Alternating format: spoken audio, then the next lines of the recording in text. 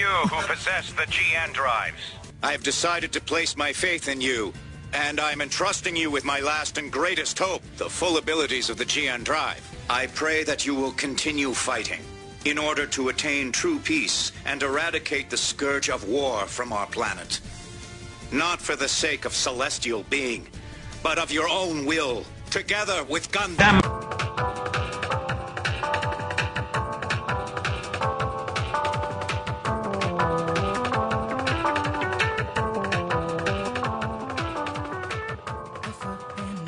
All right, everybody, welcome back to Gundam at MAHQ. This is going to be episode 30. This is actually going to be kind of a shortened episode than what we've had normally, and a lot of this is gearing up for our appearance at MegaCon at the end of February. And in this episode, we're going to be dealing with, we're going back to like a top 10, or actually this is going to be a top 5 favorite, least favorite antagonists of the Gundam franchises. And you're going to hear some of our thoughts on that, on some of the, the best and worst of some of the villains in our opinions. And then we'll be finishing up with another installment of Gundam Roundup dealing with MS Igloo, the Hidden One-Year War. We've actually split the MS Igloo apart. We're going to be dealing with Apocalypse 0079 in a later episode. But first, I'm going to say hey to Soul Bro and Chris. How you guys doing? Hey, yo. Yo. All right, so I'm going to be doing some news right now, but I'm just going to be doing some listener-submitted news because it's kind of light on the news front. And the first one here is from a submitter, Rushi Ramparouche. And he actually got this off of the Sankaku Complex. And I know we've always kind of wondered about some of the TV ratings in Japan when it comes to 00 and Code Geass. And actually, the 00 TV ratings have basically, based on the title here, TV ratings for Gundam 00 Soar, trounces Code Geass R2. And if you go to the link on the Neo's News listener-submitted news articles and take a look at this, they actually show from episode 1 to 11 side-by-side of R2 and the second season of 00. And the Code Geass R2 total average for the first 11 episodes was 2.4, with 00 being 4.7. So, it's definitely doing a lot better, and I'm sure that a lot of that is because of the name recognition of being a Gundam show. But I was kind of surprised about this in the article. They talk about how R2 was having rather dismal ratings for its time slot. I guess we'll see how it ends when 00 finishes up. It'd be kind of interesting to see what happens there. So next article is from Marmaru, and this is off the Anime News Network, and this is some good news. Bastard Maru. The legendary. The man responsible for Pundam. I've banned that guy so many times. He is. He's now become legendary, and he has become Chris's red rival. Oh, man. Awesome. But this is some good news. In the New York Comic-Con that finished up a couple weeks ago, Bandai has announced that they're going to be releasing all of the Mobile Suit Gundam 00 mangas to the United States. And they're going to start... Not all of them. There's 2 different ones that adapt 00, and Bandai Entertainment only has one of them. Okay. I guess I'm reading this But they wrong, also man. have 00F as well as Not, I believe. So they'll probably be doing 00P, although that's not specifically mentioned. So there's no release date or anything, but that's kind of good news that we're getting. We're going to be getting some side story stuff coming over. So definitely something interesting there. And actually, the last listener submitted news article that I have is from Zero Buster XX, and this is for all our gaming fans out there. On the Altus website, they put a press release speaking about Super Robot Tyson OG Saga Endless Frontier on the DS is going to be released on April 28th in 2009. So, everybody that is fans of this, check it out. They're going to have a premiere box release with a soundtrack CD from the game, and, that's pretty much it there. So we'll definitely update you guys when it comes to any other news on that. So They need to announce when their next live concert is, man. I love those albums. They're the Super Robot Wars live concerts where they do all the themes for the different shows live. Those things always rock out, man. I love those, Joey. It'd be really cool. That's just want to thank everybody for the news there, and like I said, this is going to be kind of the abbreviated version of Gundam, as we're kind of preparing for the MegaCon appearances that we're going to be having there. So definitely check MHQ gundam.net for any updates, and keep sending us some news articles on the Mecha Talk site through the Neo's listener-submitted news articles threads. So, Soulbro, Chris, any words before we get into some good stuff here? Yes, I do have some news, actually. Oh, my God. Go ahead. Now, from the Gundam News Center in Miami, Florida. Bring it over to Chris Wache. Well, well ahead of the time this episode's actually coming out, but just after the time we've recorded this, I recently started up for MHQ our own Twitter feed. That is right. Nice.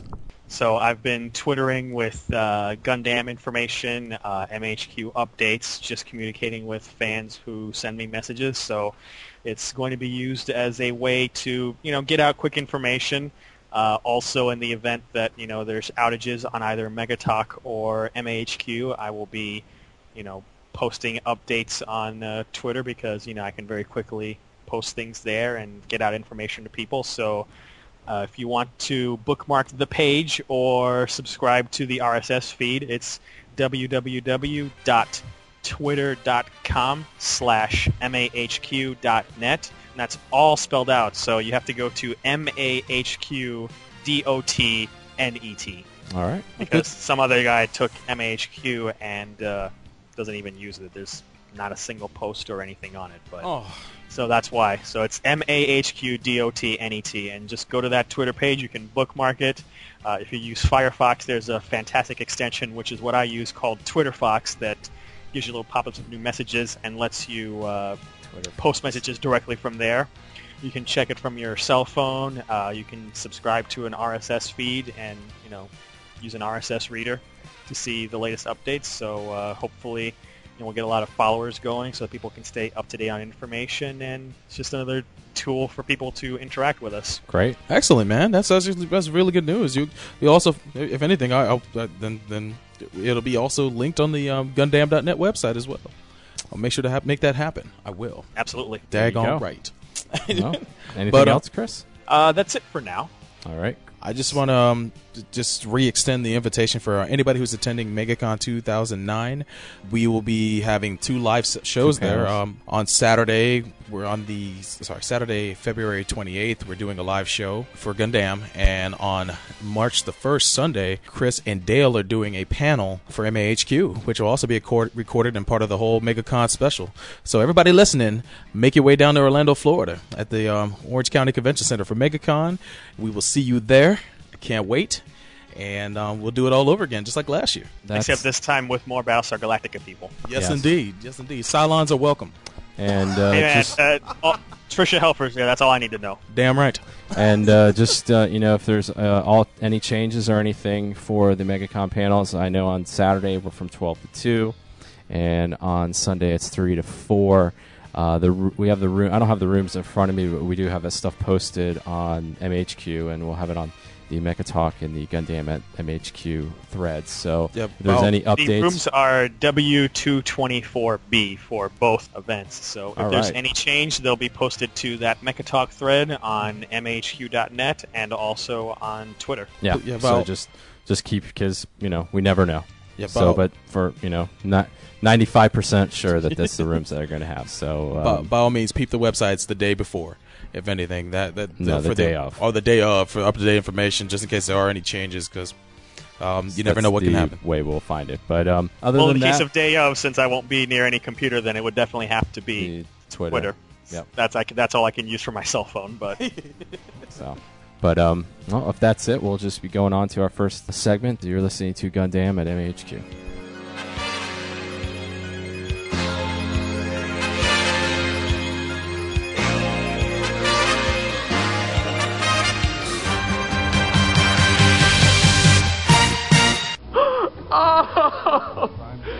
Oh! Damn you, Roger! Damn it! Damn you! Need a cake, but you don't want something boring from the local supermarket or bakery? In the South Florida area, try EpicSugarWorks.com. This bakery specializes in creating cakes based off of your favorite anime series video game character, or whatever custom design you're looking for. Their online store also features anime and video game themed chocolate lollipops, as well as gift certificates if you want to give something to somebody. So if you're looking for a cake that's above the norm, go to epicsugarworks.com. It's epically delicious. Describe what Marcellus Wallace looks like. What? Say what again? Say what again? I dare you. I double dare you, motherfucker. Say what one more goddamn time.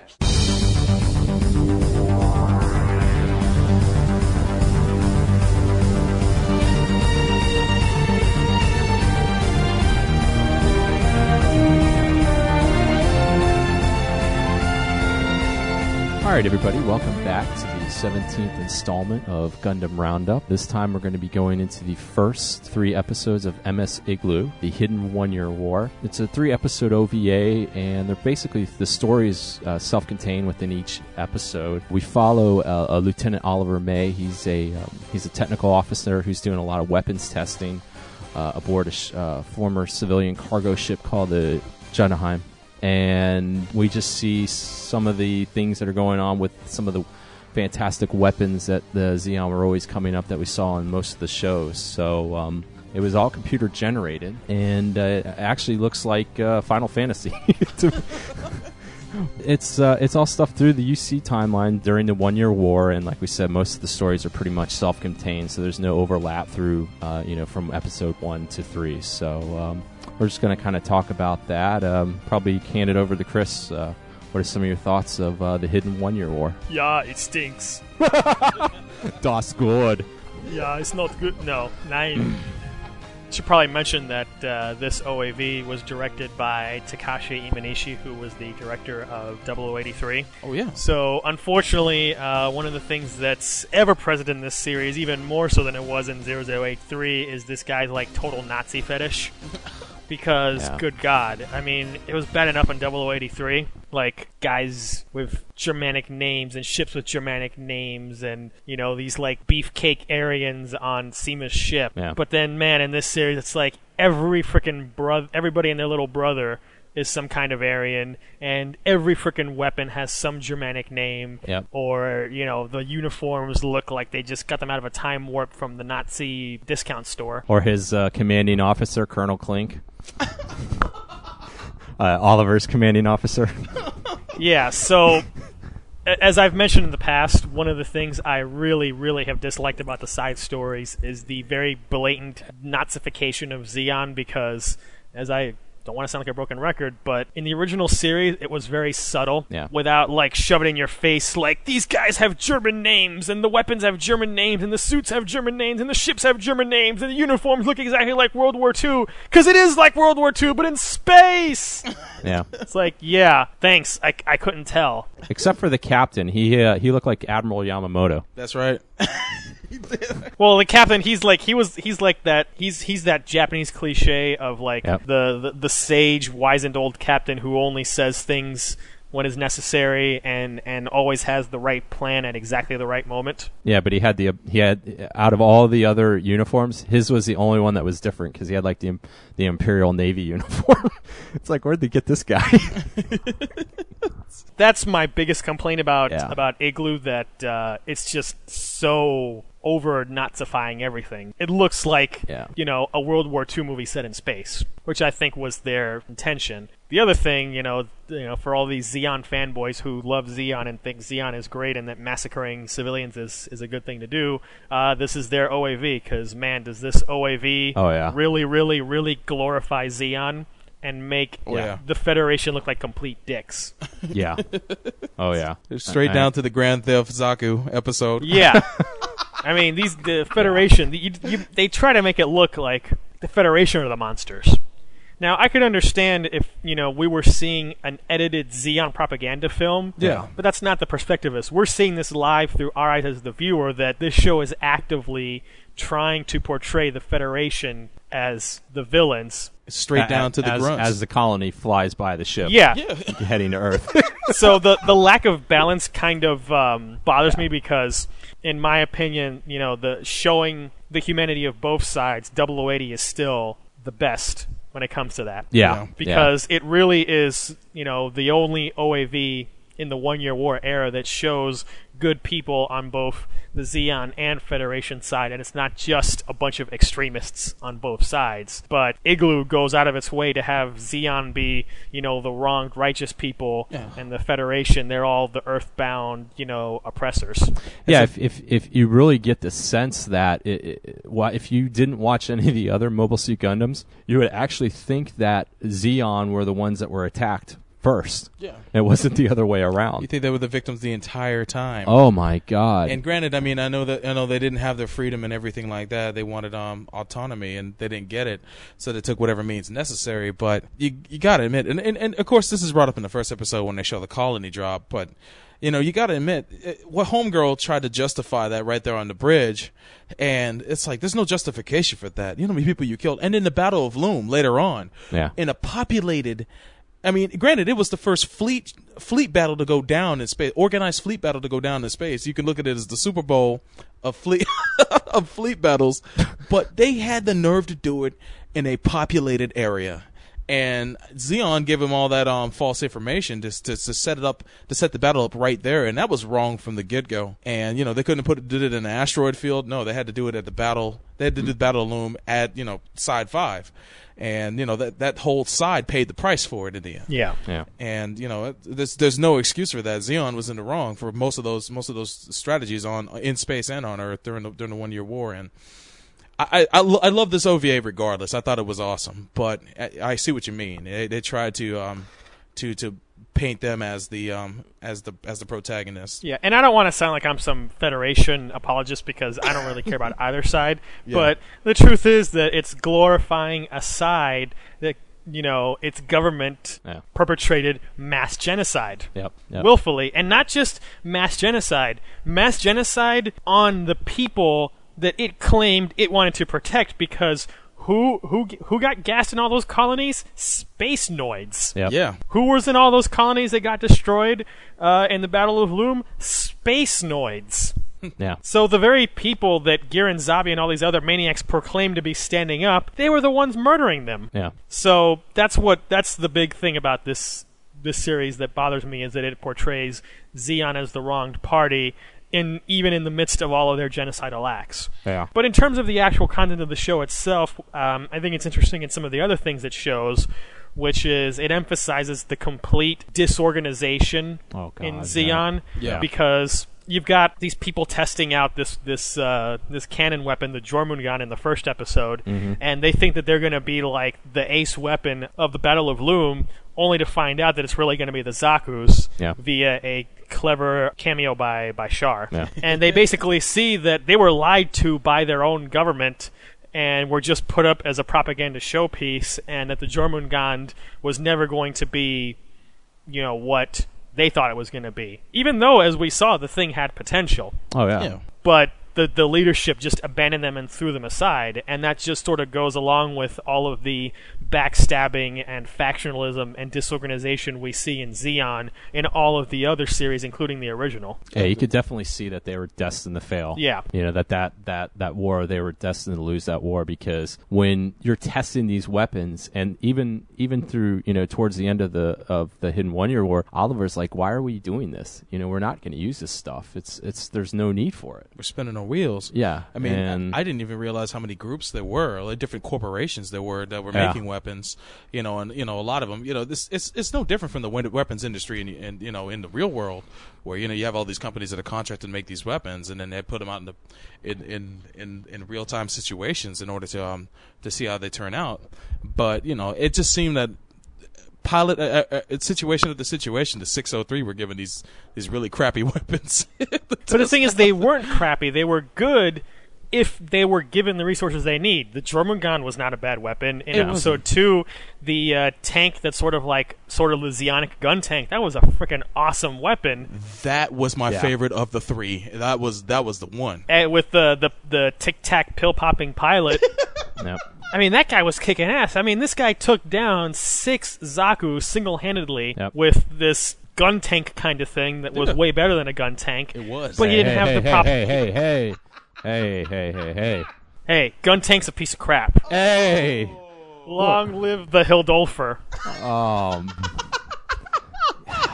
I'm not even getting into this, man. Hey, wasn't it awesome when that freaking tank I know. like just burst its armor and a freaking half mobile suit jumps out of it? Yes. Like, oh my god, what the heck is this? Yes, it was, but do not discount the besmirch gun tank. Yeah, the I would love to see those gun two duke tank. it out. I am besmirching the gun tank. Oh, And, come on. And like the Mooninites, I'm giving it the finger as hard as I can. Oh, Hey, man. man. In Federation versus Xeon, it's one of the best things to have. No doubt. But I mean, it's ugly and it's stupid, and the Hey, Cobra is better. You've never seen... I'm sure you've seen the Shark Custom, though, so it got even better with that. Somewhere Hayato is crying. Yeah, I'm crying. But yeah, back to and Igloo. Ryu's probably crying too, but nobody cares about him. Oh, damn. And then, in terms of episode 3, that's probably the only like real piece of crap Yeah. that they had. The Zuda, the mobile suit that if you break the speed limit, it explodes. Now, it was interesting that there was, this bid for the mobile suits, which one, that they had a couple companies that were bidding to outfit Xeon with a mobile suit. Right. Yeah. But yeah, the whole thing with the Zuda, because it was just an ugly design. I hate the bar in the middle. I don't understand why you would have a bar in the middle of the mono eye. I never understood that either. I know it looks like a football helmet, Yeah. and but it's just like, and like you said, it's like, don't go the speed limit. You can't pass anybody with the Zuda because in real life, wasn't there an experimental plane that also did that? well, there's There's a lot of experimental jets that have probably blown apart, but I don't think that any contractor or the U.S. military or any military in the world would have something that breaks apart and then a few years later like change the model number and try to pass it off as something new when it's still the exact same piece of crap. Because even though Xeon was trying to do it for propaganda purposes, it backfired in their faces because they tried to like hype this thing up as like the GM killer. Yeah. Right. When it was a piece of crap that would explode if you broke the speed limit. Jesus. And then the Federation was keenly aware of that when they put out their own propaganda movie, countering that. Wasn't it guys in balls laughing at it? Weren't there guys in balls that were laughing at it? Yeah, there were guys in balls like, what the hell is... It's like, oh, it's that stupid mobile suit that breaks apart. It's like, man, you got guys in balls making fun of you? Yeah. That's pretty sad. Yeah, because they're marked for death. That's hateful, man. And I didn't have a problem with them not showing the Federation, except for when they jacked the Zaku's. It made no sense to me, where they showed the Federation just kind of faceless, or the way you would see it if you were in the Xeon group. Yeah. You would only see the GM or the ball. You would never really see the pilots. Right. But the reason when they were showing it in the tank one, and like Chris said, that was probably the best of the three. Yeah, was I agree with that. No doubt. and even though that guy was creepy. Oh, you mean the pill popping dude? Yeah, and all those guys. Really? The guy that irritated me the most though. What's that? Was the gunner, the gunnery sergeant. Yeah, he got. He on was my last so. That dude could not listen to commands to save his life. That dude needed a bright slap more than anyone in that show. He was loud and annoying. But one thing that goes to say about this tank episode, which definitely is the best episode of Hidden 1 Year War, that the head of those Federation pilots, George Nakata. Really? Oh, really? The Cyclops? Yes. I mean, you can tell it a mile away. The guy with the one eye. Yeah, the Cyclops pilot in the Cyclops mobile suit. Yep. Patchy. I didn't know that. You know what? His voice was familiar. I didn't realize it was George Nakata, man. Old Smoothie, man. I love that guy. Yeah. Interestingly, and this is a little voice actors who appeared in things together. Jun Fukuyama plays Washiya, the kind of like that wimpy Japanese guy. Yeah. Of course, him and George Nakata were both together in Stargazer. And of course, they were both together in Code Geass. And of course, they're both together in the classic. In Count of Monte Cristo. Yes, sir. These two guys just keep showing up together in a whole bunch of anime. I don't know why that is. That's awesome. One thing I didn't like that sort of becomes a cliche throughout both parts of this series, and even from what I'm seeing in MS Igloo 2, but that's for another roundup, is that the test pilot has to die at the end of every episode. Yeah. I was a little pissed about that. Yeah, Yeah, when you especially you really gets solidified when you go to the tank episode.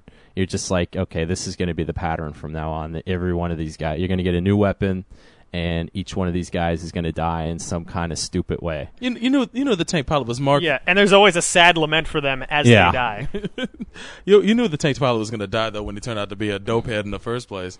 He was coming in popping those pills. He didn't look like he had long to live anyway. You know, he looked like he was on the last days of his life. Which makes you wonder though, the 603rd technical unit. What kind of oversight do they have if they have 100% failure rate?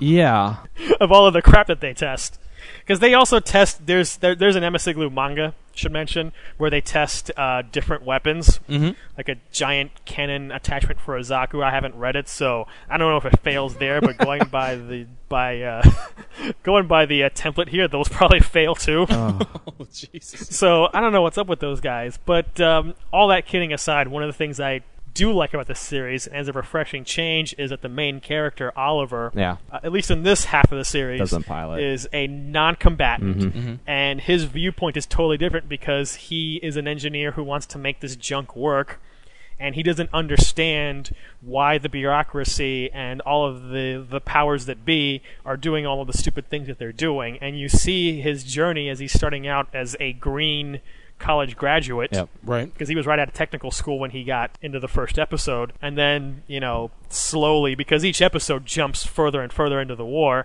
and you start to see how the war is getting worse and worse for the Zeon from Operation British, up through Odessa and beyond, and you get to see sort of how he becomes a little jaded and a bit more world weary.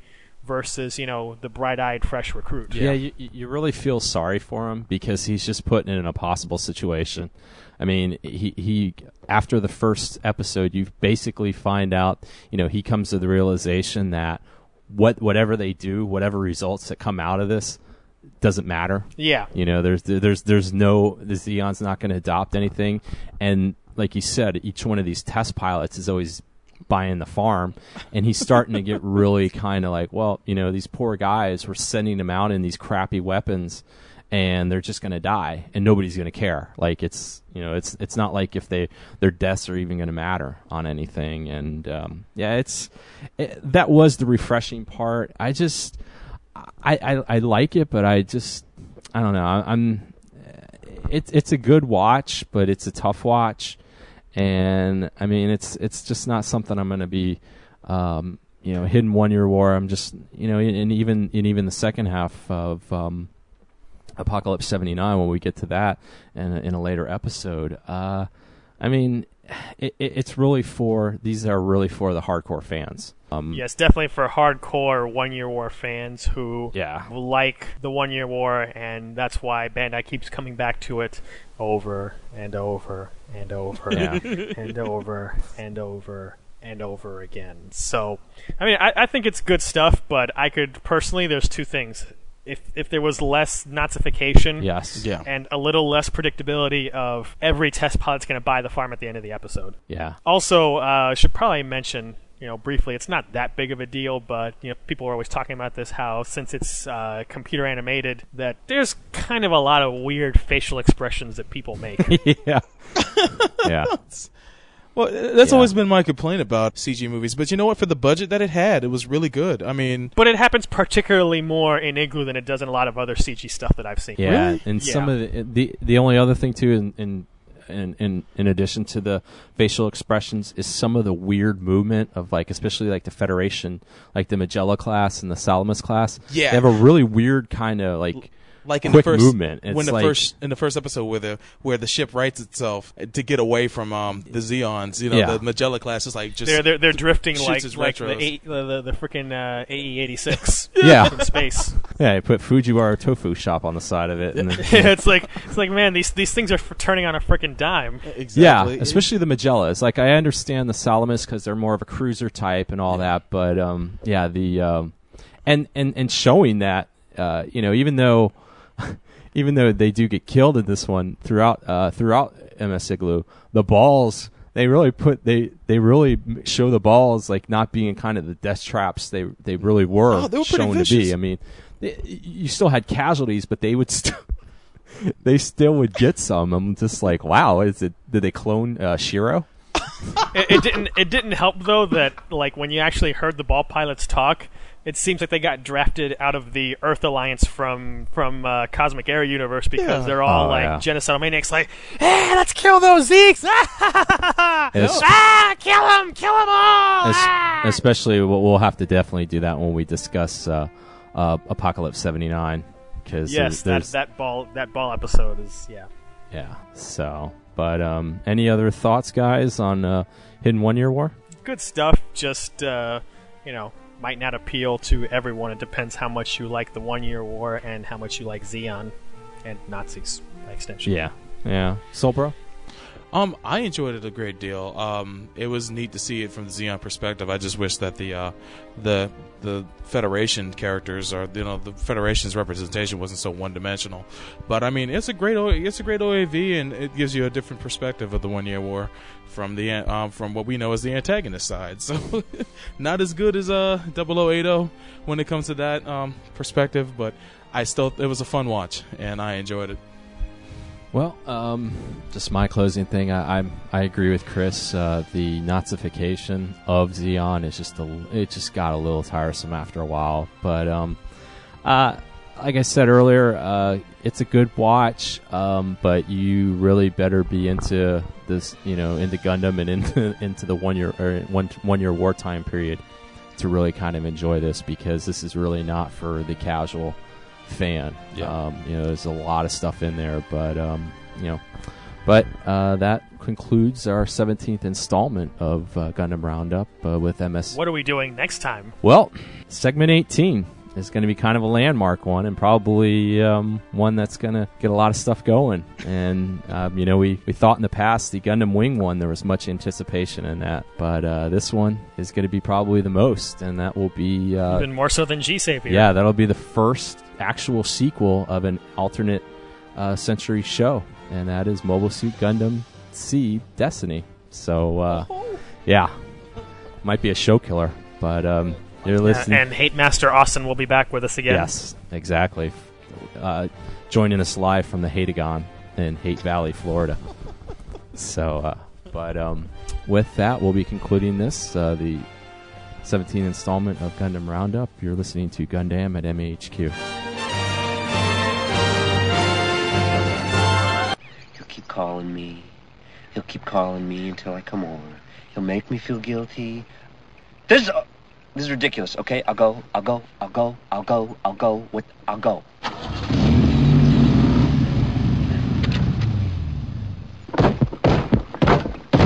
Damn it!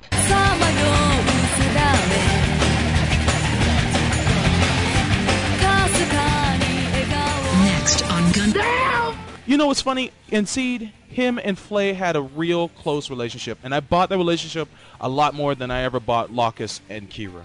And as much as I like Locus, I didn't feel the love there like I felt with, the crazy-ass Flay and Kira. Yeah, but you know what? Him and Flay had a relationship of convenience. Yeah. And it was screwed up because they were both screwed up at the time. Exactly. Hold on. And one, she blamed him, and she wanted him to die. And while she was screwing him, she wanted him secretly to die. Like the Joker and Harley Quinn, it was mad love, dude. That's all. That's all I'm saying. There was passion there. There was passion. You could feel it.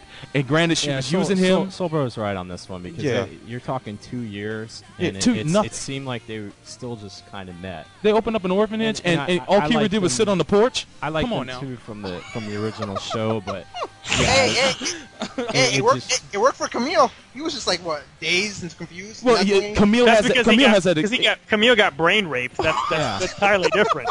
Yeah, Camille had piloted himself retarded. Okay. Yeah. Gundam. Next episode, you will see the tears of time. Next on Level 9. Moving on, best RPG. Ooh, this will be tough. I'm already freaking absolutely pissed by just skimming over this. You have no idea. Fable 2, Fallout 3, Warhammer Online, Age of The Reckoning. World Ends With You. For the DS? Of all the RPGs that came out this year, The World Ends... You put a MMO RPG in here, okay, and The World Ends With You. Now, The World Ends With You got some high ratings. I didn't play it, but people loved it. Where the f*** is Tales of Vesperia? No comment. You know, where the hell's that one, which was a really highly rated RPG that came out for the 360? Mm-hmm. You know, I'm even shocked that freaking Infinite Undiscovery's not on here. Yeah, that's true. Did Lost Odyssey not come out this year? It did, I think. Yeah, I think so. You know, I really can't remember. It boggles the mind. Infinite Undiscovery was I wouldn't put that in here. It was by most though. It was kind of underwhelming. Yeah, I wouldn't put that in here. But seriously, you know, like seriously, Tales of Vesperia. This will probably go to Fable. You even have another Tales of Symphonia that came out for the Wii. Just recently came out. It just boggles the mind. Fable 2 I can understand. Fallout 3 I can understand. Warhammer Onliner Agent should not be in this. Should not effing be in this. Yeah. I am sorry. Why don't they just RPG. have an MMO category? Yeah. Especially now. I mean, MMOs have been around long enough. World of Warcraft, Burning Crusade, World of Warcraft, Wrath of the Lich King, and Warhammer and Age of Conan. Winner goes to World of Warcraft, Age of Conan. Wrath of the That's Lich King. funny. I can't believe it beat up Burning Crusade. But anyway, it just boggles my mind they have those two in here. You can't play in the man's game, you can't close them, then go home and tell your wife your troubles. God damn you. I almost nunchucked you. You don't even realize.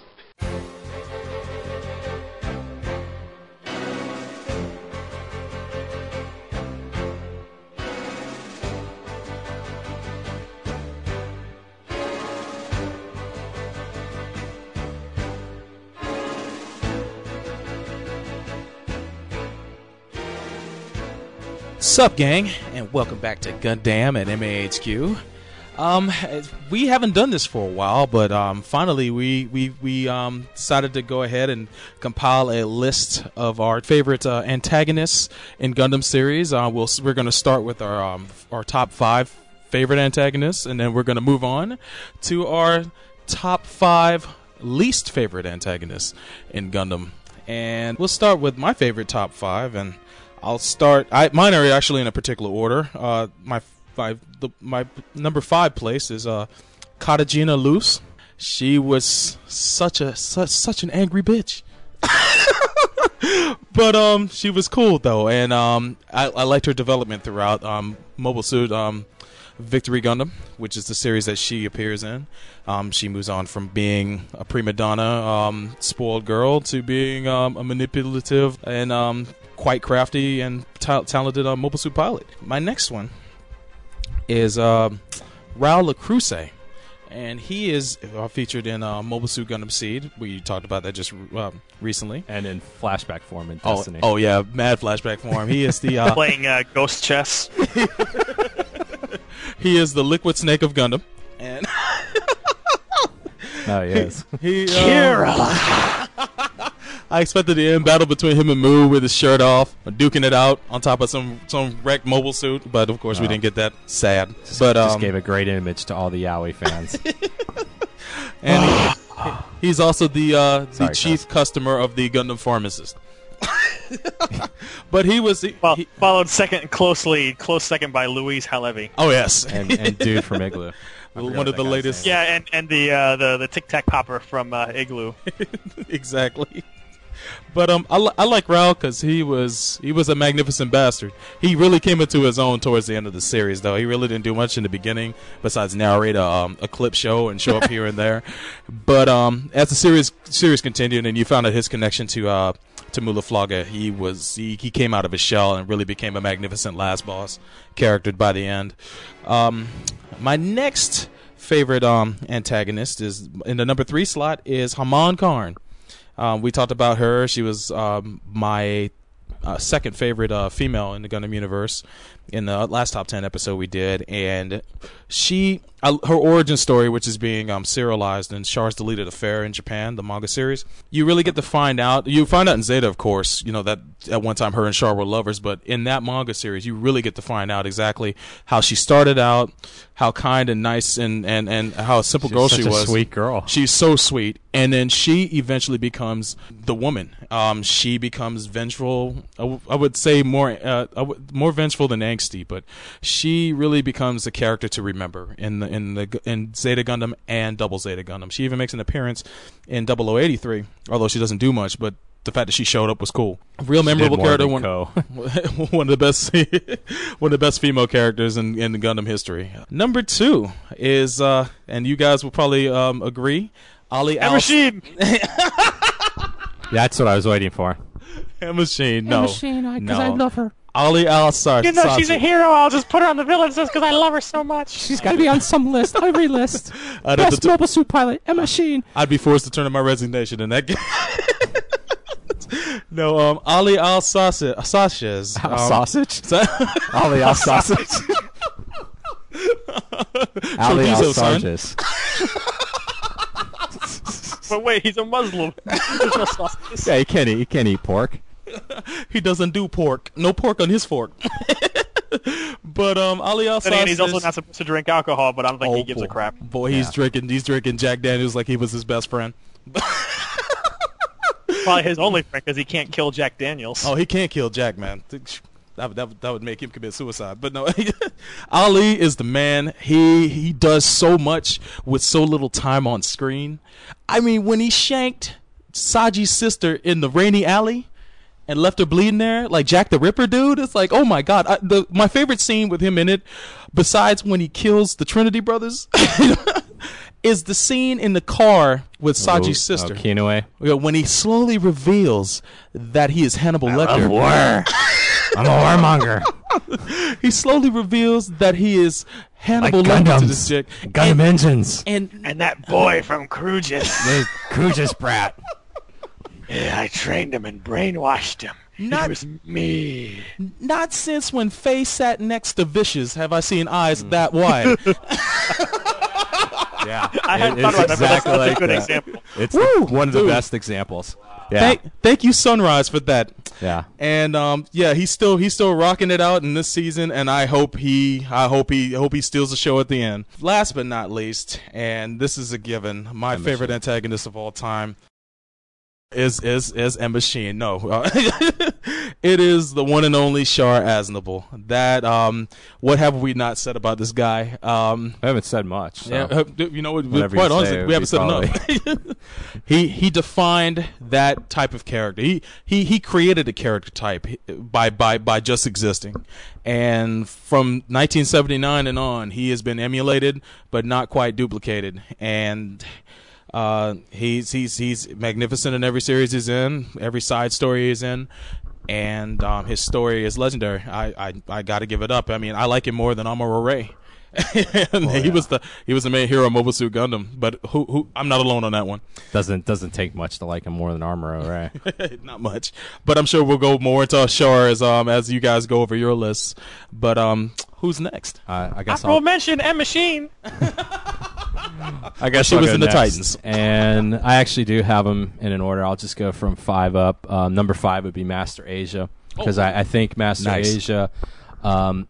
Even though he, you usually think of antagonists with villainous intents, and we find out that he really doesn't have one.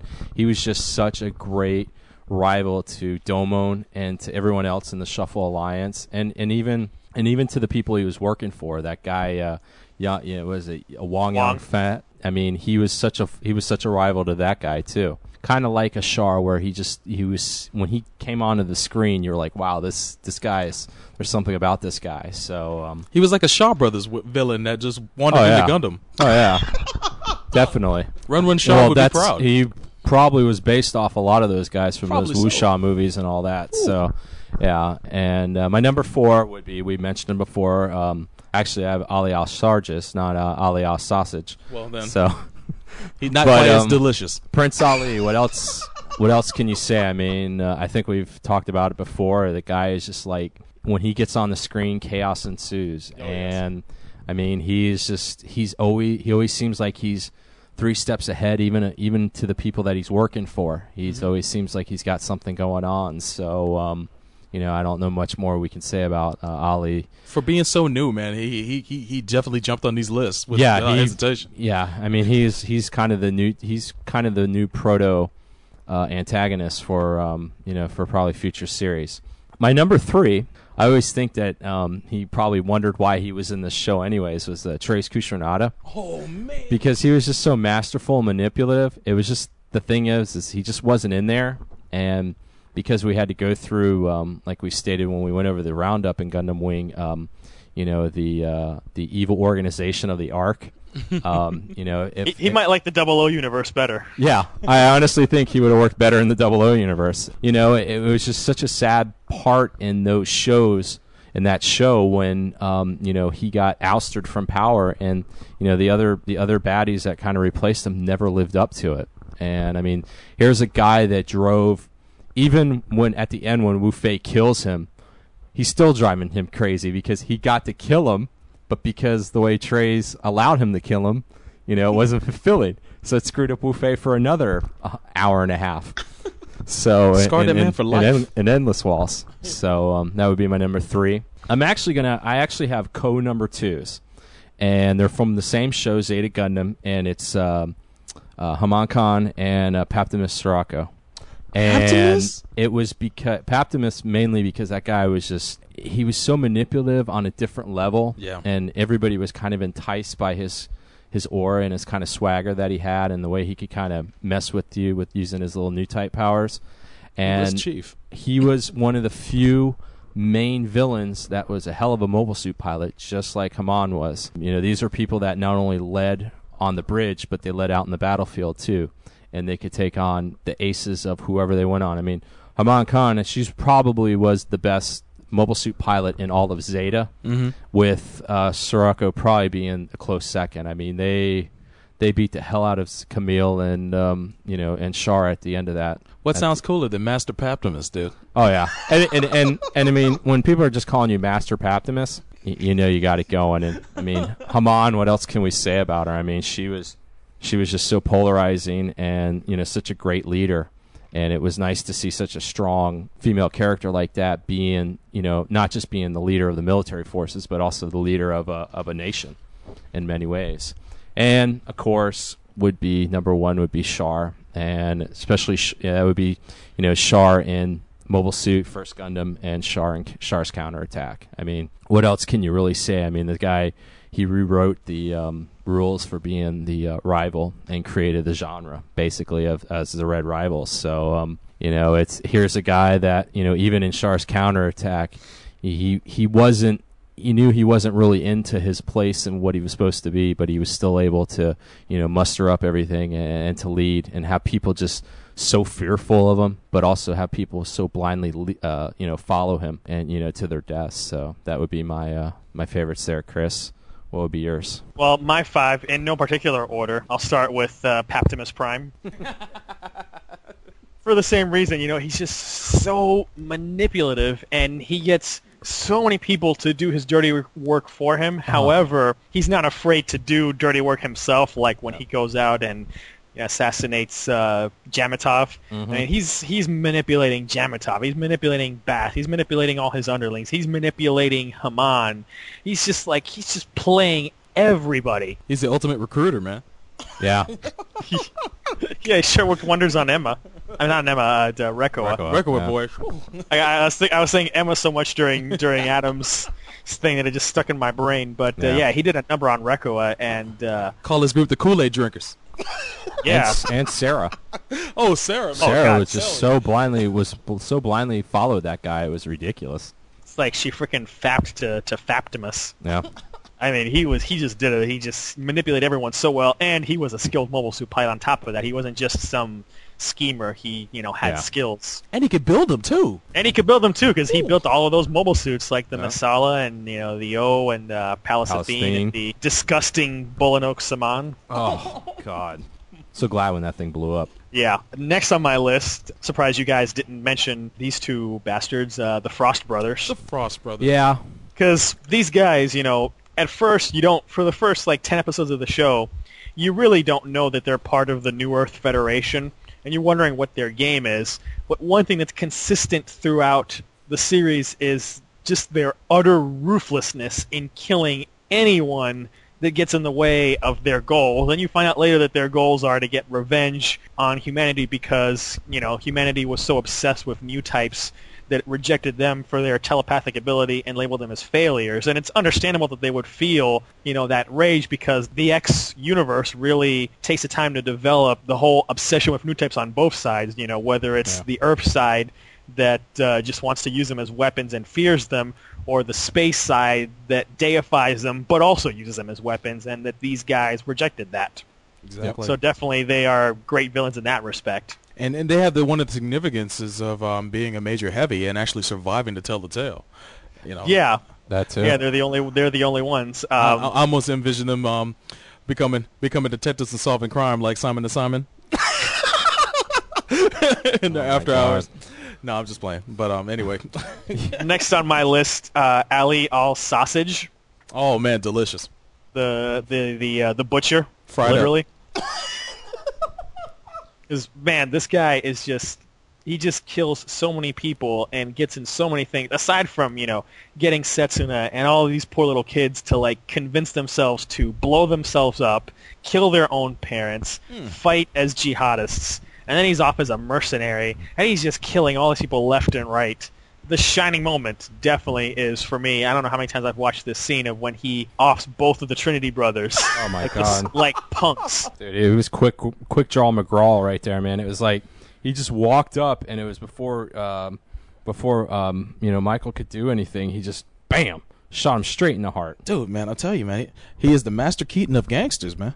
It's not a thing he won't do, or a person he won't kill to get what he wants, man. He's a sight to behold, man, and I'm excited for what happens next when Double O with him. Number 2, I would put Haman Karn. Oh man. For the reasons mentioned, she's a strong character, and she also is very manipulative politically and personally. I mean, she just, the way that she basically gets Char to grovel on his knees and beg her for her help, and enjoys every second out of it. Mm-hmm. Yeah. The way that she manipulates the Federation and has them sell out Side 3 to her, and yet still drops a colony on them. Yep. And of course her skills as a pilot. The only thing that's kind of about her is that in ZZ she becomes a bit of a pedo bear with her obsession over judo. Yeah. And the bizarre idea she develops that committing suicide is better than living on and facing up to what she's done.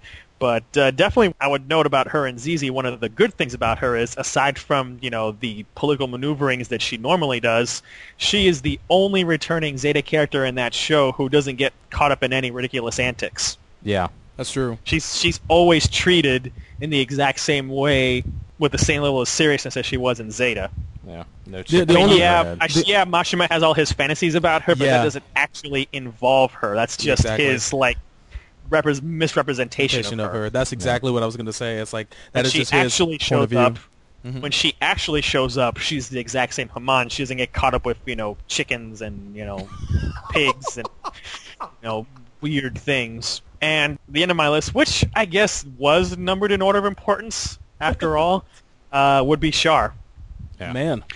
Because, rather than just being a villain, he's a sympathetic antagonist, because you can understand the reasons of why he's doing what he's doing. I mean, in the original series, he's not even really going after the Gundam because he wants to. It's just that he's trying to position himself to take out the zombies. Yeah. But then later you see, as things happen, like when Lala gets killed, that, he becomes focused on killing Amuro to get revenge for Lala, and, there's just so many complexities about this guy, from, the way he appears in Zeta to, the way the events of Zeta and Double Zeta make him decide to become an antagonist again.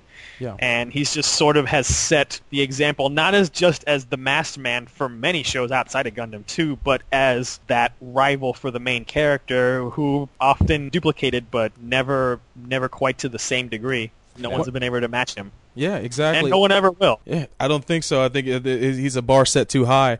One of my favorite defining moments of Char, and it's early on in the show, is his little bond with his friendship with his so-called friendship in quotes with Garma, up until the point of Garma's death, where he absolutely shifts gears, like as if he has been waiting for this all his life, which he has been. He shifts gears and he delivers one of the coldest lines in history.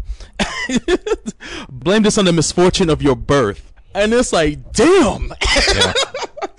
Damn, that sent chills down my spine, man. And then, definitely, that still does. Woo, man, I love that guy, and I don't think he'll ever be duplicated, man. Honestly. Well, and I will say, as an honorable mention, Yazan Gable. Yeah. Oh yeah. Who is sort of the prototype Ali. Yeah. I mean, this guy was just an animal, and he knew it. He just was someone who loved to fight, and he was exactly the way Sarah described him, as just like a beast of a man. Yeah. And he didn't care about anybody or anything. He just did what he wanted to do. And the only reason he's an honorable mention is, one, because Ali's a bit cooler, and two, because Yazan's reputation gets tainted a little bit by, the kind of Looney Tunes character they turned him into in Double Zeta. Yeah. I have Dick Dastardly. I have 3 honorable mentions, and they're kind of low. One of them is a little lower. One of my honorable mentions, and I know this could be debated all up and down, is Jared Mesa. I think Jared Mesa was a great antagonist for what he was, especially at the end when you have the whole discussion with him and Camille about, you haven't killed as many people as I have, and I'm only doing this because of you. And it's like, I thought that was really, I mean, yeah, he's the loser villain, and he would do stuff like he would get a scratch on the mobile suit, and he'd be like, I can't fight like this. And, he would just up and leave. But I thought, I don't have a problem with Jared. Me neither. Another honorable mention is Graham Aker. True. Because he's kind of like the cooler version of Jared Mesa. Mm-hmm. He's got kind of the same obsessions as Jared. But he's got skills. But he's got more skills. And Jared was skilled, and especially towards the end, he got a lot more skilled. But the straight difference Graham from Jump was, the straight difference between the two, though, is Graham took an inferior suit and made it superior. Jared, like you said, he get a scratch on the suit. Would take superior suits and make them inferior. Oh, man, he would trash the out of them, man. and my last honorable mention is just because one of them, I liked the druggies from Seed. Right. I thought that they were the only ones that could give they were the only pilots in the Seed universe that could give Athrun and Kira problems and almost defeat them. Wow. I mean, you got to remember, in Seed, they blew off the head and the arm and something of the Freedom. The wing. Yeah, the wings. I mean, you had never seen that before, and they were the only ones that could do it. When are they going to get brought in front of Congress? I don't know. But because those guys were just they were chaos makers, and they were only there just to kill, and they were completely expendable, and they knew it. Performance and enhancements. They knew the more people they killed, the longer their lives would be. So they were certainly more effective than their Destiny counterparts. Exactly. Who really didn't accomplish anything. But any honorable mentions for you, Soulbro? You guys named some of them I would have mentioned. I'm kind of ashamed I didn't bring up Trey's, which is my honorable mention. Actually, he should have probably been in my top 5. But I think poor Trey's just like Duel. They should just like time warp into other universes. Duo needs to go to the X universe and hang out with Garrett. Yeah, and Trey's needs to go to 00, and hang out with Ali and Ribbon and those guys. Exactly. He's just that kind of he is that dude. A manipulator. He would out corner. That's for sure. Oh God. Yeah, Corner was kind of a low rent Trey's. Oh, he was disgusting. But I guess that would do us to our least favorites. And you want to go ahead, Silver, with yours? I certainly will. My number 5 least favorite is Milliardo Peacecraft. I liked him as the Lightning Count, but as Milliardo, he fell off hardcore, man. He fell off hardcore. He wasn't really I don't know. He ended up being. They scaled back his development. He ended up being kind of a one-note kind of dude towards the end of Gundam Wing, and I wasn't feeling him towards the end of that show.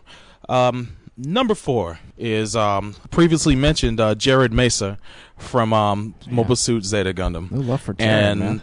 It wasn't because of my rich dislike of this guy, but for the fact that there was not an aspect about him that was enjoyable. I never felt for his character at all, unlike Char, which I completely felt for. I mean, he's the one who started the conflict between him and Camille, quite honestly, and he deserved everything he got. Yes, he was on point towards the end of the show with his statement about Camille. Camille is a girl's name. Yeah. There are dudes named Camille, and Camille could have been a bit cooler about the incident, but he's been made fun of his name all his life. I won't make excuses for Camille, but anyway. But you will. Jared was like that way before he met Camille. A total dick, and he got what was coming to him. Number 3, Iron Mask Rona from F91. This guy is just a sick bastard, and I can't believe the dude that tried to snipe him, tried to shoot him, in the freaking Iron Mask.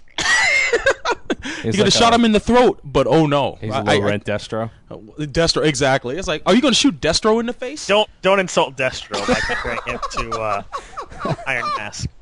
Exactly. I just didn't get him. I think he was a weak villain, but he had one of the most gruesome weapons, the bugs.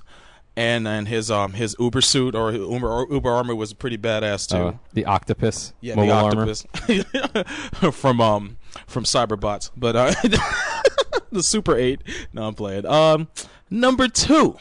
Maybe I'm saying this wrong, but Murita Azrael from Mobile Suit Gundam Seed. The suit himself. The whiny suit. That blue Vegas suit. Exactly. The Donald Trump of Gundam villains. Now you're insulting Donald Trump. You're fired. And that's when he said it right before he shot Badgerol. We're gonna nuke all these coordinators. It's gonna be huge. He was the Grand Wizard of Gundam too, man. This dude was a racist. Oh my God! Jabril did eclipse him a little bit, but this dude was ridiculous. He's the Grand Wizard of Blues Cosmos. And it's I did like the fact that in the movies they kind of show his because he got beat up by a coordinator. Yeah, it's like, but I mean that's such a weak line of reasoning. I know he had an inferiority complex when it came to coordinators, but he just wasn't fully developed. At least Sven from Stargazer had more. He had a bigger reason because his parents were killed supposedly by a coordinator. And then he was brainwashed on top of that. So it was like, there you go, man. Alibi secured. But Azrael, not so much, man. That guy was total dick, man. And he was not cool. But my number one, and he is a recent entry. Mad recent, man. He's still fresh, man. Alejandro Corner. The Quasi-Trays, man. He was terrible, man. This guy, he had gold embroidered communication screens, man. He was he was such a frilly dude, man. I mean, he was cool at the beginning of Double O. He was there. No, he was creepy. He was creepy because he kept the company of a young boy. Yeah, he was a bit of a pedo bear. It's God brought you down to me and all this. It's like he was a NAMBLA. God. He was a NAMBLA member. We know this. Oh. My creepy senses are going off. But this guy, he falls so hard at the end. He even has the balls to use a gold suit, and he has the Uber weapon from Giga Wing, a golden gun, and a golden pilot suit, and a golden everything. The dude had a gold Luger, man, and he even shamed that. It's amazing. But like at the beginning of the show, he was cool. Up to the recap, he was cool because you didn't know what he was about, and then when he revealed what he was about, when he shot Aeolia Shinberg, his stock continued to fall from that point. And then when he got absolutely punked by Setsuna at the end of the show, I thought that was fitting. Actually, got more punked by Ribbons. Yeah, exactly. Ribbons, and I love Ribbons to this day for when he rubs it in his face. It was almost reminiscent to when Char completely pooped on Garma towards the end, and he went out dying with those last words. Man, it was excellent. But there's my top 5. I guess that'll bring me to mine. Bring you to Neo. I'll just go from 5 down. My number 5, Gineas Sahalin. Really? God, that guy was so weak. Least favorite. I mean, it's just like he got up on there. He was, I could never believe that he was actually the big bad. And then at the end, when he's so sorry, he really can't even pilot the his ultimate weapon to do what he needs to do. Mm-hmm. And then he did that punk move where he poisoned all those scientists and then threw a grenade at them. It's like, what the hell is this? Insult to injury. Yeah. And my number 4, and we've touched upon this, Duke Mail from Gundam Wing.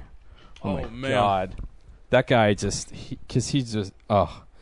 sucked on so many levels. I mean, I never understood why anybody would even have him the leader of a foundation, because he was just such an unlikable dude, and he brought nothing to the table when it came, and he even got punked at the end when he got killed. Oh yeah. So that would be number 4. Number 3, Lord Jabril from Destiny, because he was just such a whiny bitch. I mean, the guy was just, and he was just uber racist, and I don't know. He wasn't nice to anybody, and it was funny that he didn't get killed sooner, because none of the people that worked under him even liked him. In retrospect, he had less drive to be as racist as he was than even Azrael. You really didn't know what his angle was. I mean, you got you knew nothing about him. But he was just an imitation Blofeld. Yeah, there you go. With the evil cat. Yeah. My number 2 is the actual first incarnation on the screen of a low-rent Char, and that's Glemmy Toto from Double Zeta. No. Because, I think we've touched upon it before, how he's kind of introduced as kind of a low-level pilot, and then he masterminded some coup, and I just never got it. I just never got it with that guy, because, it didn't make any sense why anybody would follow him. And, all of a sudden he was like Mr. Genetic Mastermind with all these clones and everything. And it's like, come on. This is really, really stupid. But my number 1, and we talked about it, Silbro had spoken about him, was Azrael from Seed. Oh, no. I mean, this guy was just... Actually, I kind of got it. He was the perfect example of the Darth Vader thing. It was better not to know his origin than to know his origin. Yeah. Because, okay, I kind of understood in the show, but when I found in the special edition, just because he got roughed up for lunch money as a kid by a coordinator, he's going to have this deep-rooted just hate and pure hate. Granted, I think his mother was uber racist too, but still, it was just I don't know. He was just so whiny, and he copied everything from everybody. Nothing was his original. I mean, the only reason why he even had any information was because Raul Crusade was feeding him, all that crazy information. Mm-hmm. So he was as corporate as Vince McMahon. Yeah, but that would be my 5. Chris, I'll list my 5. No particular order. I'll start with one extremely obscure, but just very annoying for the time he's on there. Stampa Halloy. Oh. Wait, what show was he in? He was the ruler of the Tigerbaum colony in Double Zeta. Yes. Oh God. The guy, he killed one of the Moon sisters, and he had that whole museum of mobile suits, and he he's trying to sex up Judo and Haman. Yeah. The guy was just utterly annoying, and what annoyed me the most about him is that he showed up so late in the series when the show had switched to a more serious tone, and sort of his appearance and all of the antics associated with him devolved the show for a good 2 or 3 episodes back to what it was at the beginning. I forgot about that guy. Yeah, that guy's just annoying and terrible. He's just terrible. Number 4, Cans. Oh God. Yeah. If there was no Dermail, mine would have been Cans. I dislike Cans way more than Dermail, because Dermail at least had some charisma to him, but Cans is just a shrill old man. Yeah. It's you really don't get any sense of why he's doing what he's doing, or that he has any deep motivation to fight other than he just, hates Earth, and he's like, where are the colonists? Where press me? Yeah. So Cans definitely. Makuve. Really? Yeah. Makuve. Crystal Vase. He is just, a dandy who's more concerned with his little aesthetics than actually getting the job done, and is part of one of these many Zeon backstabbers that, imagine if this guy had just given Ramba Ral the domes that he'd asked for. Maybe Ramba Ral could have taken out the white base and turned the tide of the war very differently, but because he's I don't want to help anybody who works for Doval. Yeah. And then later on, in the TV series, when he's in the Geon and he's fighting Amuro, Char's there trying to help, and he's like, get away from me, I'll take him down myself. And we'll see how well that worked out. Crystal Vase. Yeah. Next up, Carozo Rona. Yeah. Oh, man. This guy was just so weak sauce. I mean, okay, this guy gets cuckolded by some dork little, midget baker. Right. And then puts on this mask and just becomes a whiny bitch. Going on and on about his shame and yada, yada, yada. And this guy was just the biggest dork ever. Terrible villain, absolutely terrible. And maybe he'd have room to expand if they had more time to expand it. But I honestly don't. I'm probably wrong on that. We have to judge what is, not what could have been. True. Yeah. True. Yeah, what is that he's just a bitch.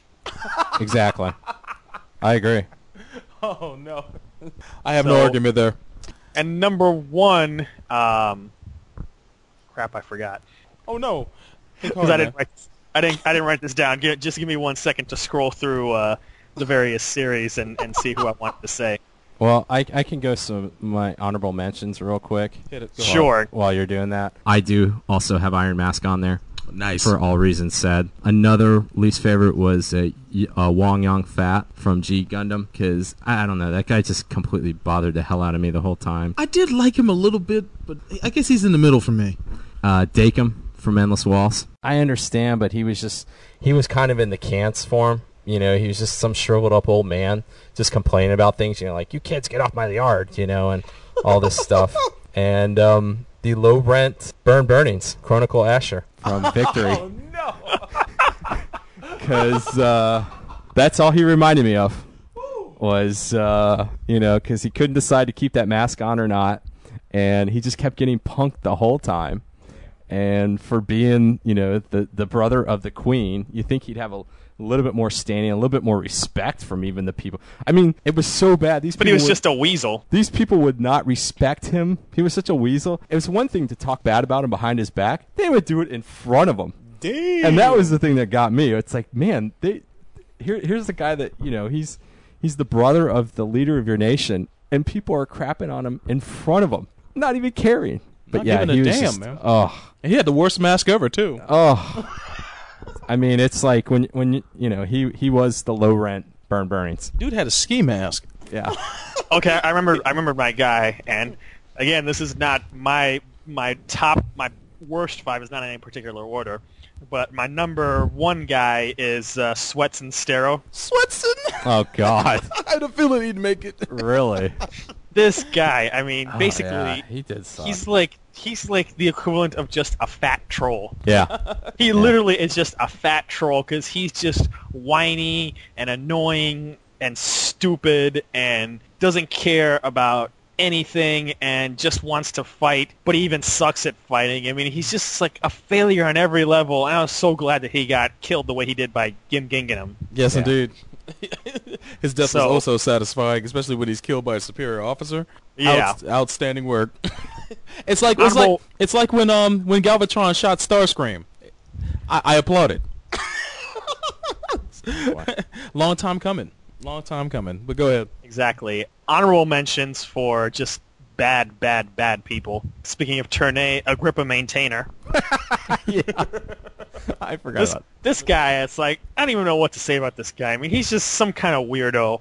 Obviously makes a very, very cheap power grab to steal, you know, my beloved Diana's throne from her. And just does it so blatantly. Then he's playing around with Gim Ginganum and lets this guy loose and has no idea what he's done by letting that guy loose. Yeah. And he can't control him. And he just tries to, like, sit on the fence of, like, hey, Diana, I'm stabbing you in the back, but no, not really.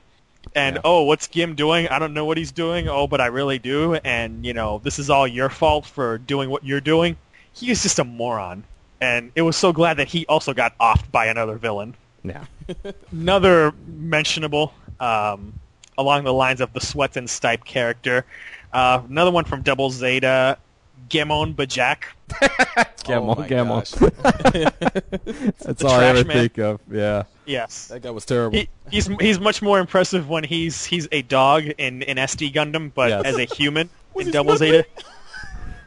Yeah, when he's a Muttley impersonator, that's fine. But as a human, he's just a dork and a failure, and guy can't even design a mobile suit. I mean, who designs? Why would anybody design a mobile suit with a rotating cockpit? I never understood that. He's just an idiot. Another along the lines of, you know, fat morons that are annoying, and this is a recent addition, Arthur Goodman. Oh, wow. This is a guy who's just like, he's just crass and annoying and ugly, and, you know, basically he's just a dick, and he's all, you know, like, I'm Mr. Big Fat Important A-Laws guy, and, you know. And just one of the things that pissed me off most recently about him was when they fire Memento Mori at, you know, the Africa Tower, he just is so excited about this, and he's like, watch as 100 years of mankind's scientific progress is blown up in an instant. It's like, do you even care about stopping the quote-unquote terrorists, or you just want to blast the tower just for the fun of it? That's what I'm saying. Because it's an easy target and it won't fire back. It won't fire back. It won't fire back, and he wants to see it blow up. But I mean, the scale of the loss of humanity during that, you figured he'd have a conscience, because he knows.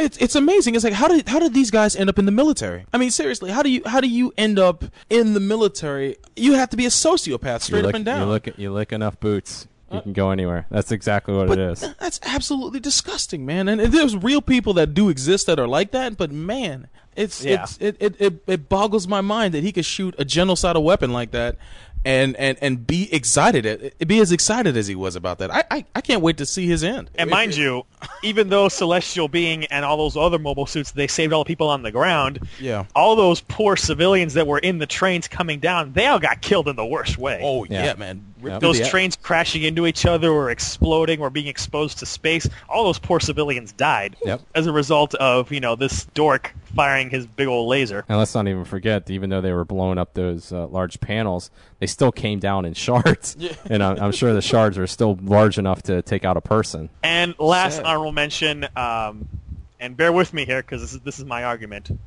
for one of the worst antagonists, Bernard Muncha. Oh. Well, yeah, he technically was the antagonist for Ko. He was. He was trying to steal that freaking Viper's heart. He kept trying to steal that Gundam, and he was being such a dick and an asshole. And I mean, I've made it very clear on this podcast before how much I hate this man. And this is one of my most hated, if not most hated characters ever in Gundam. And, given that he ended up as a Titan later and presumably did very bad things during the Zeta era, that's how I can shoehorn him into, one of the worst antagonists ever. Yeah, aside from all the stuff he did to Ko. Yeah, because I could honestly think that this guy was the lead. He was running point on the 30 Bunch incident. Oh my God. I mean, if 0083 had preceded Zeta in production, I mean, you could almost picture Muncha being one of these guys hanging out with Yazan and all these other guys, just smarmy asshole Titans. He probably would have been one of those guys beating the crap out of Bright in Bask's office. Wow, I could see him hanging out with Capricorn. Yeah, they would have been perfect together. Hanging out as space dust. Let's envision him as one of the dudes that got shot during the re-entry. Which presumably is what happened because, if Muncha was a Titan, then he probably was one of those guys that got vaporized by Grips. Yeah. Cannon fodder. You took control of it. Exactly. Cannon fodder for Camille. That's all I can say. But I guess he probably got shot by Kotz. Man, oh sheesh. That'd be real bad. This is becoming 6 degrees of Bernard Muncha. All right. Oh man. But that's awesome. It for me with my honorable mentions and worsts. Well, looks like we've covered a lot of ground this segment. Anybody else have any things to add? Nope. Well then, there you have it. We finally did another we did another hot list for Gundam, and we will be back in just a few moments with more Gundam at MAHQ.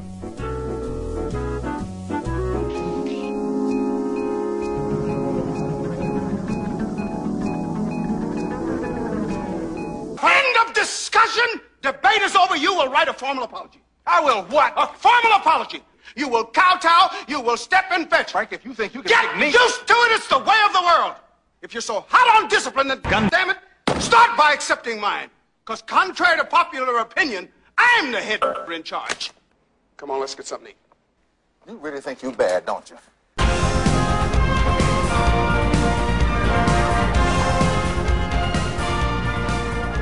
Striking out on finding your favorite manga, anime, or series merchandise nearby or online? Lost when it comes to finding pop music from Japan, Hong Kong, and other Asian markets? Well then, Florida Oriental Trading is here to help. If you live in the Central Florida area, head on over to the intersection of Colonial Drive and Mills Avenue near downtown Orlando. You'll find FOT right next to the CVS Pharmacy. For those who live abroad, find out more about our favorite store online at FloridaOrientalTrading.com or call them directly at area code 407-895-0650. FOT carries a large selection of merchandise such as art books, t-shirts, posters, wall scrolls, soundtracks, PVC figurines, models, and much, much more. Also, it's a great place to find imports of your favorite musical artists and the latest films from Japan, Hong Kong, and other Asian countries. Last but not least, Florida Oriental Trading is not only home to the best selection of anime on DVD in Central Florida, but there you'll find a wide variety of manga too. On top of that, all of their manga is always priced at 20% less than retail, daily. 20%? That's right, Frank. 20%. Florida Oriental Trading is open every day except Wednesdays from 10 a.m. to 7:30 p.m. Eastern Standard Time. You even find them open most holidays. So if you're local, stop on by and visit Quan and Debbie or give them a call at area code 407-895-0650 and give them the business. Tell them Gundam at MAHQ sent you. I'm in the Gundam PTA!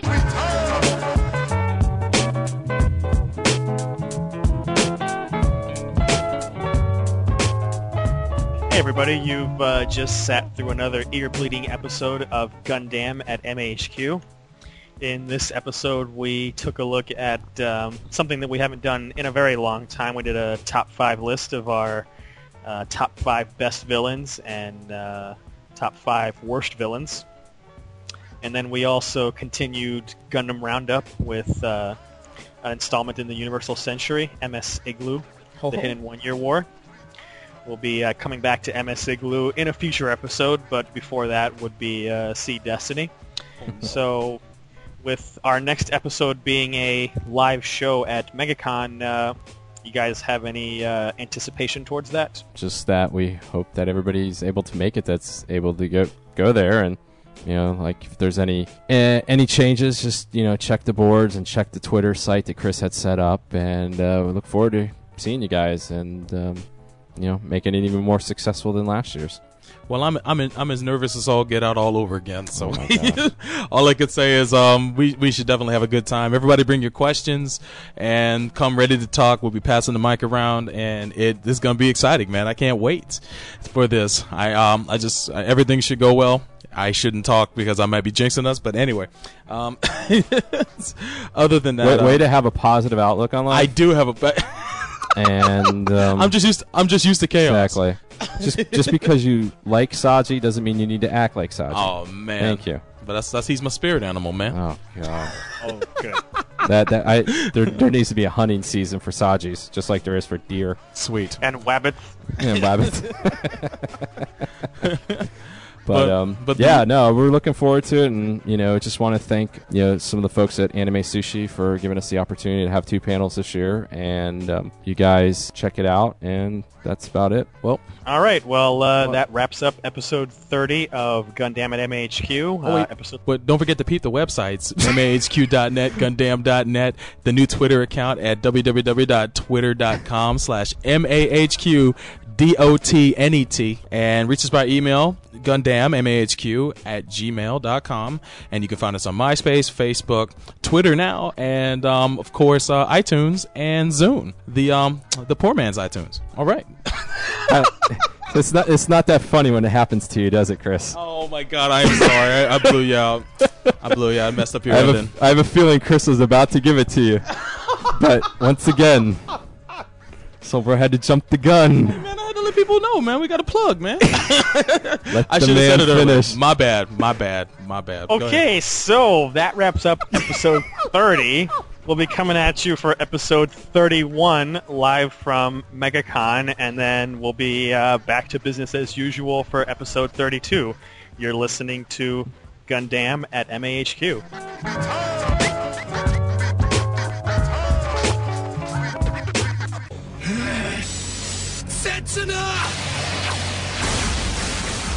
That pilot's a hell of a good shot. This Gundam thing is just fantastic. Say your prayers, punk! Gundam at MAHQ is a Shinjuku station, an MAHQ production. Do you have enough time just to see? Okay. Okay, then 10 years after World War IV. 2051. No, more. What? No. 2051, the future. They saw it already. Take Next century. I was the only one left on the planet after the Holocaust, eh? Hey, go. The Earth had been like devastated by nuclear war. Like Russia blew up the U.S. and U.S. blew up Russia, eh? Statue of Liberty. Lucky for me, I'd been off planet on vacation at the time of the war, eh? There wasn't much to do. All the bowling alleys had been wrecked. So as I spent most of my time looking for beer. One day, I was out looking for a nice place to build a city for my children when I spotted a mutant in the Forbidden Zone. I landed my vehicle to pursue and destroy this genetic freak before he could warn other mutants in the underground caves. I was kind of like a one-man force, eh? Like Charlton Heston in Omega Man. Did you see it? It's beauty. Yeah! Fleshy-headed mutant, are you friendly? No way, eh? Radiation has made me an enemy of civilization. Alpha Base, this is Bob McKenzie. I've spotted a fleshy-headed mutant in Sector 16B. Oh, take off, you hoser!